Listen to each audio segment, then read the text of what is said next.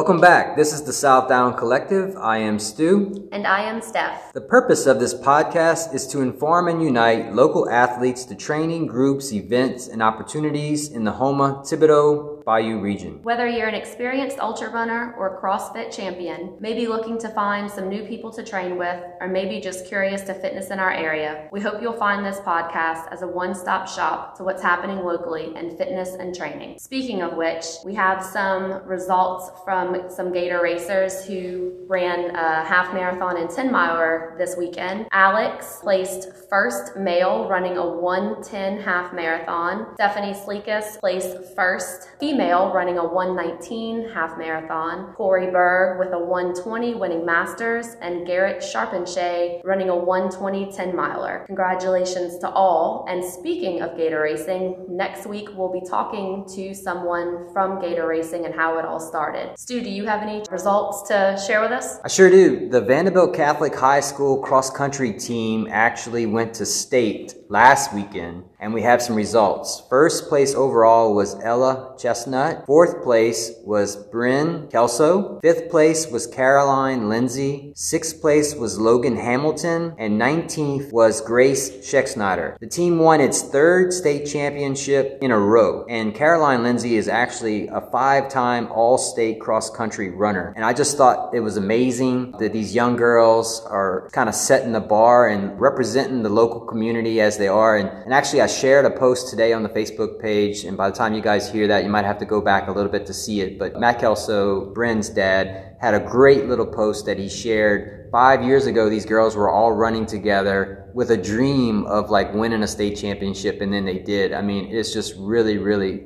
spectacular. And actually, I wanted to put out there, if you're listening, we'd love for you to come talk to us on the podcast and talk a little bit about your influence and your training. I think that would be really beneficial, especially for other young people out there that could get influenced by your story. Absolutely, that's incredible. Congrats, ladies. And if you want to read more about the girls' championship, there's a great article in the Houma Times, and we'll put that link in the show notes. So, Steph, how was your training last week? Nothing too spectacular. Just been implementing more strength workout, to be honest with you. So just running consistently, but adding more plyometric legs, abs, upper body.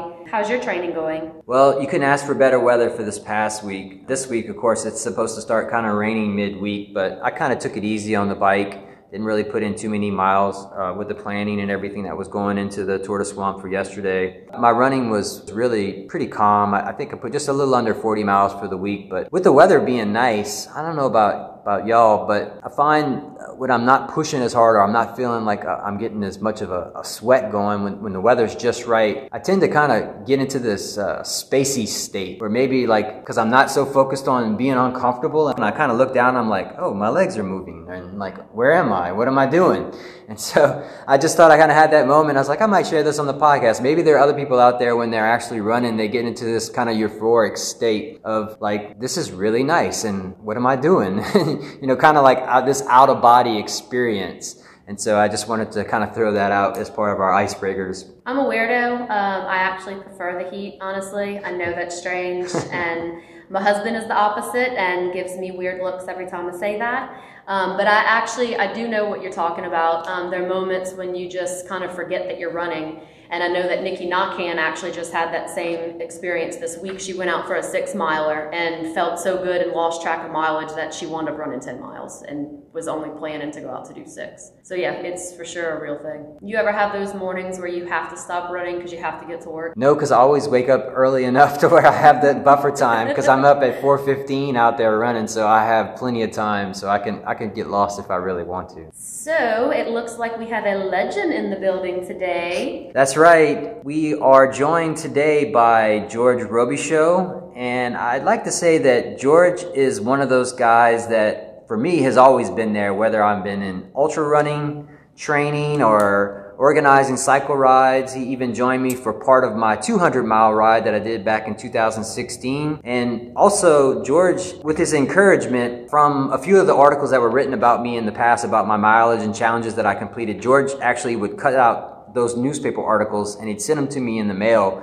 with little handwritten notes. So I think he's truly an inspiration, and he's one of the most well-experienced, respected athletes of our area. So just wanted to say welcome, George. Wow, that's pretty nice. I can remember, Stu, the first time I met you, I was training for my first Ironman and out on the bike, and I think you were doing some ultra marathon, and you might have run who knows how many miles that day or the day before, but you were coming to meet us on the bike, and I was out kind of lost by myself. Coming out back against you, and it was out, what's the lake back there? Lake Verret? Takapo Landing, coming back. Ran into another guy on a bike, and I said, that's gotta be Stu. And sure enough, I said, are you Stu Badman? He said, yeah. I said, thank goodness, because I'm lost. I'm just going to follow you. And we went back and met up with the group, and that was the longest bike ride I ever have done to date, even, because it ended up being like 116 miles. So. Yeah, that was the weekend after I did my ultra marathon. I remember that now that you mention it. And we rode 100 miles that day. And I was like, I'm going to get back on the bike and see if I could still do it, and I guess I did. That's good. I didn't realize that was your furthest one that day. Yes. So how about you, George? How was your training last week? It was good. I'm kind of just in an idle mode or nothing serious. After the little triathlon that we did in New Roads, I was going to go straight into training for the Houston Chevron Marathon, which is the middle of January, but I promptly got an email that it was canceled, and since then my training has kind of fallen off a cliff, which may not be a bad thing. I was having a little bit of a knee trouble, so I've been in the pool more than anything the last 3 to 4 weeks, which has kind of been fun. How about you, Steph? Still doing the normal Mahoney's Thirsty Crawfish groups? Yep, every Monday, Mahoney's meets at 6 p.m. in front of Mahoney's and runs a 5K. We do vote on that route weekly, so it always changes. Thirsty Crawfish is still, we're doing Tuesdays for now, 6 p.m. And then for those who want to play trivia afterwards, they do trivia at 8 p.m. on Tuesdays. I do know that the Soulmates is doing a turkey trot this Thursday. The location is going to be still determined, but I do know it's going to be that morning. And then Sunday, they're meeting at Downtown Joe's at 6 a.m. Thanksgiving Day, they're doing a turkey group run from the Record Setters Club, which is absolutely free.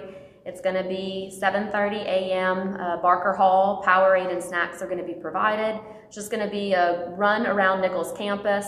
Some are going to be going further than just the 5K, but walkers and bikers are also welcome. George, do you have any regular classes or anything that you attend on a weekly basis? I know Jill was your guest last week, and I was pretty steady with her group there on Wednesday mornings on Lafayette Street at, I think it's Extreme Fitness, 5 a.m. I was very steady, and those got shut down in March. And they have since reopened, but I haven't been back yet. But that's one of, I keep telling Jill every time I see her that I'm coming back, but I haven't made it yet. And like I say, for right now, it's been kind of laying low. I do like to go and run. Steve mentioned that group Tuesday, Thursdays at 5:20 from PJ's. Meet up with that group. They're getting to be, I wouldn't say they're getting to be too fast for me. I'm getting to be too slow for them is what I think is going on. But it's always fun to get with them. There's a lot of camaraderie there. I know you ride with Clarence a lot, and I know it was good seeing you and Clarence and Miguel out riding last weekend in the new Bayou Country Sports Park. Speaking of Miguel, I'm pretty surprised he still ride with you since you beat him by 10 seconds in that last triathlon y'all did. I appreciate you plugging me like that. No, Miguel was a good friend, and we had a good time up in New Roads. That was really like the only triathlon that went on this year, and they had a good group from Terrebonne and Lafourche that was there. Steph was there also, and I don't know, there were 8 or 10 of us, I guess, there. It was a lot of fun, but I remember, again, hearing about Miguel, even before I ever met him. This was probably before he moved to Houma. I would go to triathlons in New Orleans, and Miguel would win the age group, and I was middle of the pack. And he subsequently, coincidentally, moved to Houma, and we've become friends. And he's very competitive, and it's a lot of fun. So did Miguel get slower, or did you get faster? He got slower. I call it it's a victory of attrition, because all these people, used to be lots of people in that 30 to 35 age group, and they dwindling down to about 5 or 6. Yeah, the triathlon that we did was really fun. That was actually, this year was the first year that I'd actually ever even done a triathlon. So that was the second one that I did. So Stu, how many people showed up for the Tour de Swamp event yesterday? We had about 40 or 50 people that showed up. This is just a little friendly group that I've been doing since like 2014. It started out as a 200K, and then they used to add some gravel roads and just some gnarly stuff. We used to do it the Saturday after Thanksgiving. It's kind of like after you ate too much and you felt guilty, then you can go out and just ride it all out. But it's kind of turned into this thing every year, and everybody really enjoys it. And my dad actually did the rest stop yesterday, and he told me that he spoke to somebody that drove all the way from Texas to do it. So we had people from Baton Rouge, from Lafayette, from New Orleans, from Mississippi, Texas, and it was extremely fast. They really put the hammer down at pretty much for the whole ride. I enjoy doing it and seeing and meeting new people. A lot of times I host these little events, and it turns into kind of reunion for people that I've been riding with for years, and then they kind of come out of the woodworks and they'll make a special trip down just to come and ride. It was great. It was a great event, and I'll probably do it again next year. So Steph, what are the upcoming events that you have? December 5th is Loop Guru. They have different options. You can do a 20 miler, 40 miler, I want to say a 60 miler or a 100 miler. Looks like Louisiana Marathon is still a go in January, and then looks like Voodoo Ultra is still, as of right now, going to happen in March. So those are the things I have coming up on my calendar. So this week, we're going to turn our interview over to George Robichaux. Yeah, and George, we've been riding and running together for several years now, but I don't think I know how long you've been doing this or what got you started. So maybe you can share a little bit about your passion of triathlons and what inspires you to compete? Yeah, I started in college. I did not run in high school. There was, cross country was a third tier sport back when I was in high school. They would make you run it as a punishment, I guess. But I had a guy in college who wanted to walk on for the LSU baseball team, and he was out running, and I would go run with him occasionally. And as awful as it sometimes felt when we were out running, when it was over, I really felt good. And so when I went to graduate school, I took a PE class, which was Introduction to Jogging, and that was kind of, the graduate assistant who was teaching that was extremely supportive and really encouraged me to run. I started going out to the 5Ks. This was at LSU.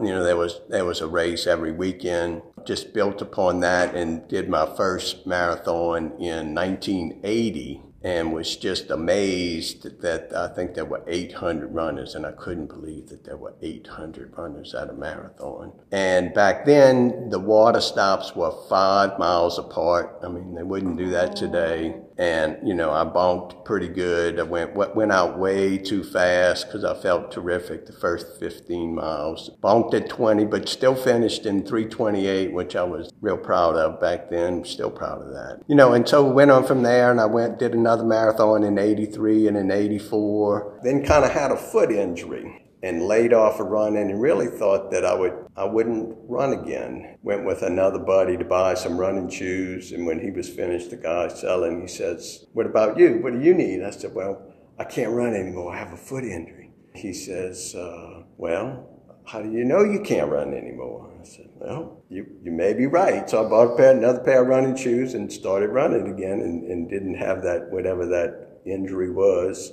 and started running again. Got a flyer in the mail about the MS 150 and got a bike and trained for that. And this was before there was a lot of cycling in the area. That was 1988.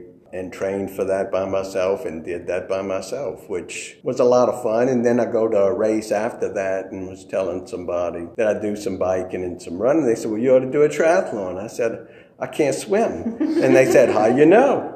So I joined the Masters. They had a Masters program at the Y during the 80s and got involved with that and did my first triathlon shortly after that. Took a lot of years off. I have 3 daughters that were born in the 90s, or 91, 93, 96. Really never thought I'd run another marathon. I was out running in the neighborhood, run one day and ran into Clarence Bajra. We started running together, and he was running a half marathon that year. and I really didn't want to do it. He egged me on and got me to do it, and we did it. And that was in New Orleans in 2007. And the two guys that rode up with us, Jude Fungi and Burnell Landry, were doing their marathon, and they were 71 years old. And they did it, they finished. So I sat there and said, well, I got to run the marathon next year, you know. So signed up and did the marathon in 2008. Russell Touche and I went to Houston and ran the Houston Marathon. And then 6 weeks later, I ran the Mardi Gras Marathon before they changed it to Rock and Roll. We got some other guys involved, Bobby LeCompte, Galen Bollinger, and we just continued to have a little running group on weekends and ran several other marathons, you know, just around here locally. I always thought that the Ironman was over my head, but I had seen the Wide World of Sports coverage in 1980 with, you know, Julie Moss and the Crawl, where they are just totally dehydrated and bonked, and they are just literally, you know, struggling and can't walk straight, and they end up crawling to the finish line. And it's something that I always thought would be really cool to do an Ironman, but it was almost a negative thing to have run marathons, because it was inconceivable to think that you could swim 2.4 miles, bike 112, and then go run a marathon. And I certainly had to change my way of thinking that it wasn't running a marathon, it was covering 26.2 miles. And that made just a big difference in my thought process to think that it was possible. The first Ironman that I did was 2014, and earlier in that year, I had done the ride, I should say, up in St. Francisville, the Rouge-Roubaix. So I had recently done a 100-mile bike ride, had a great time. We went to Crescent City Classic, and I was swimming well. We went out to River Shack after the Crescent City, and there was a friend of a friend who was with us, started talking about she was doing Ironman Florida. And I was like, I mean, you know, it just began to sink into me that it was something I ought to consider, and it was something that maybe I could do. Of course, it just was gnawing on me. My youngest daughter was leaving for college that summer, and so I wasn't going to feel bad about spending the time training. I was 57, and there was an article that Sunday in the newspaper that talked about when you hit 60, it's all downhill. And, so then it kind of hit me that this was it. It was go time. And you know, you began to have more people around here locally, you know, Ragus and the Lindsays that had done Ironman. And so you did have people that you could talk to about it personally.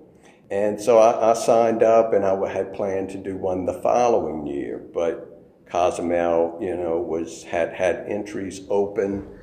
Did it. My only goal was to finish. It was terribly windy. If you're familiar with Cozumel, it's not that big, so we went through 3 loops around the island, and on that east side of the island, the 3rd loop, that was just a ferocious headwind. I was hanging on for dear life, you know, just going as slow as possible on the bike to try not to strain my legs so that I would have some to start the run. But fortunately, I mean, as soon as I started, I wasn't great, but I felt good. And I felt fairly good till about mile 9.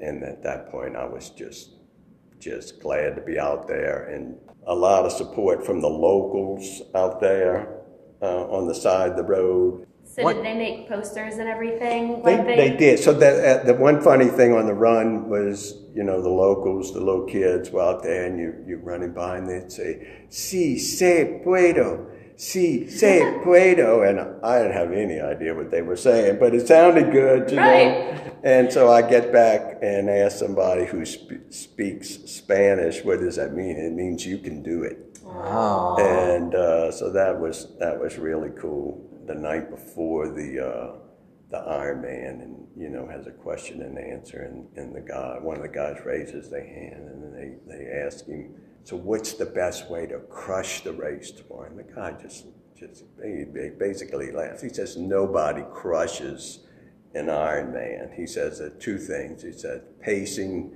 and nutrition, and that I've certainly remembered that to the day, and I firmly believe that it's pacing and nutrition. You have to stay within yourself. You can't bonk, and you just have to know what the proper pace is for you, and you have to me, practice your nutrition and your training all the time. So I'm curious, you said you ran your first marathon back in 1980. When you compare that to when you started doing competition to when you did your Ironman in 2014, what was the biggest difference, I guess? Like maybe from it was just you back then, and then by 2014 there was that community you talked about, Ragus. Well, it was nice to be younger, for sure. But certainly I trained by myself. It sure would have been nice to have people to train with and people to coach me. I didn't really understand the benefits of intervals or tempo work. I just didn't understand it. If I read about it and it would say, go run 12 quarter miles. Well, I wouldn't pace. I would run the first 3 quarter miles all out, and I would be so deprived, disappointed that I had nothing left to finish the other one, as opposed to trying to pace them, hold back a little bit, and run 12 of them. And so I would have been curious to see. I certainly could have run better back then had I known more. Everything to me was just long, slow distance. I just ran. And it was great. And you talked about those nirvana out-of-body experiences, and I firmly agree with that. And you get them, and it's just that point where just your body is in tune, and it feels like there's a little robot on top of your shoulders. I mean, it's really, really a cool feeling. Mm-hmm. And whenever I get it, I wonder, is this the last time? Am I ever going to get this again? But fortunately, it comes back every once in a while. And I certainly find that the more fit I get, the more often that happens. 2016, I got together with a group with Ragus and the Lindsays and the Berries, Kevin LeCompte, Mark King, David Bogman, and we had a great time training. One little thing that we talked about that, Stu, the Goggins Challenge that we did back in April. So I had heard of David Goggins and that 48-mile challenge that he did, and I thought, well, one day I'll do that. And then Sonny Downer did it, and I saw it on Facebook, and I thought, well, that's really cool, but this was April, and it's getting to be, warmer than I like, and I'm not a warm weather runner. And Most people aren't. And then I will try that in the fall. And then next thing I know, I see Kevin LeCompte and Ragus, Blair, Downer, and King were doing it. And somehow or another, I got caught up on a text with them, and it was right after my birthday, the weather for that weekend. I mean, this was from like on a Monday, Tuesday, and then start doing it on a Friday. I'd only been running like 5 miles 3 times a week. It was not a real smart thing to do. But, so the Goggins Challenge, what you do is every 4 hours for 12 intervals, you run 4 miles. So I started at 6 p.m. on a Friday, so it was 6 p.m., 10 p.m., 2 a.m., and then keep repeating that and finish at 2 p.m. on Sunday. And it was also funny, it was during the COVID and the curfew, and so we weren't supposed to be out at 2 a.m. And we would meet together for all the runs, except not the 2 a.m. Nobody wanted to drive. You just went out your front door and run. But my wife Ann didn't want me going out and running at 2 a.m. during the curfew by myself, so she was very sweet of her. She got up at 2 a.m. on Saturday and Sunday and rode her bike next to me for the 4 miles. But that was a fun event, a fun thing to do. You know, kind of maybe messed up my knee and not fully recovered from that since then. But it was just a cool thing to do. Very, very mental, you know, to keep that grind of, you know, run, get home, clean up, eat a little bit, don't eat too much, maybe get a little rest, and then put your shoes back on 4 hours later. It was a cool thing to do, a fun thing to do. Well, you also did some hiking with 2 daughters up in Mount Rainier? Boy, that was fun. I went with my youngest daughter to Mount Rainier last year. The year before, though, speaking of fun hikes, good hikes, challenging hikes, things you would have to plan ahead, in Yosemite, Half Dome with my 2 youngest daughters. That, I mean, you Google that and Google the cables on Half Dome. And so the last part of the climb, and so it's probably, I don't remember, it's 8 or 9 miles. So you start before sunup, right at dawn, and so that you have as much time as possible. Climb, and the first part of the climb is very strenuous, and it flattens out a little bit, then it gets harder, and then it gets harder, and then it gets harder. And you end up, the last part is just straight up 45-degree angle on granite. And what they have is the cables. About every 10 feet, there's a 2x4 going across. So you pull yourself up the cable 10 feet, and then you stop. And also you had a high elevation right there, probably 9,000 foot elevation. And it was very crowded. You have to have a permit. That's why I say you got to plan ahead. You got to have a permit to get there. And and it's probably a quarter mile up the cables, I think.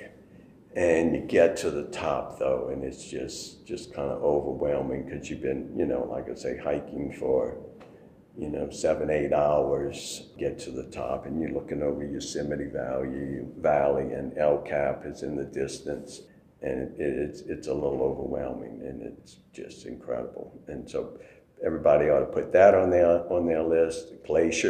Glacier National Park, you know, is just incredible. Especially to do with your daughters as well. Yeah, no, exactly. I had went in 1987, before you need a permit, to hike Half Dome, and hiked Half Dome.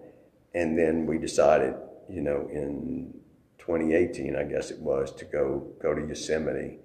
And I asked them, do they want to do Half Dome? And I didn't really expect that they would, but they said, and I was more worried about me doing it than they being able to do it. But, you know, again, pacing and nutrition, you know, we took it slow. We did lots of stops.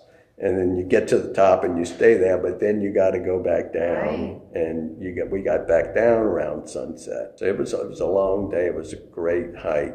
And like I said, it was a wonderful thing to do with them. And we'll always all remember that forever, for sure. Also, I think it's noteworthy that you have your daughters are scattered all over not only the country, but the world. Yeah, my oldest daughter's in New Zealand, and she's working on a PhD in coastal engineering. And my middle daughter's at the University of Illinois. She's working on a PhD in math. And my youngest daughter's in her 3rd year medical school at Baylor in Houston. So, nice.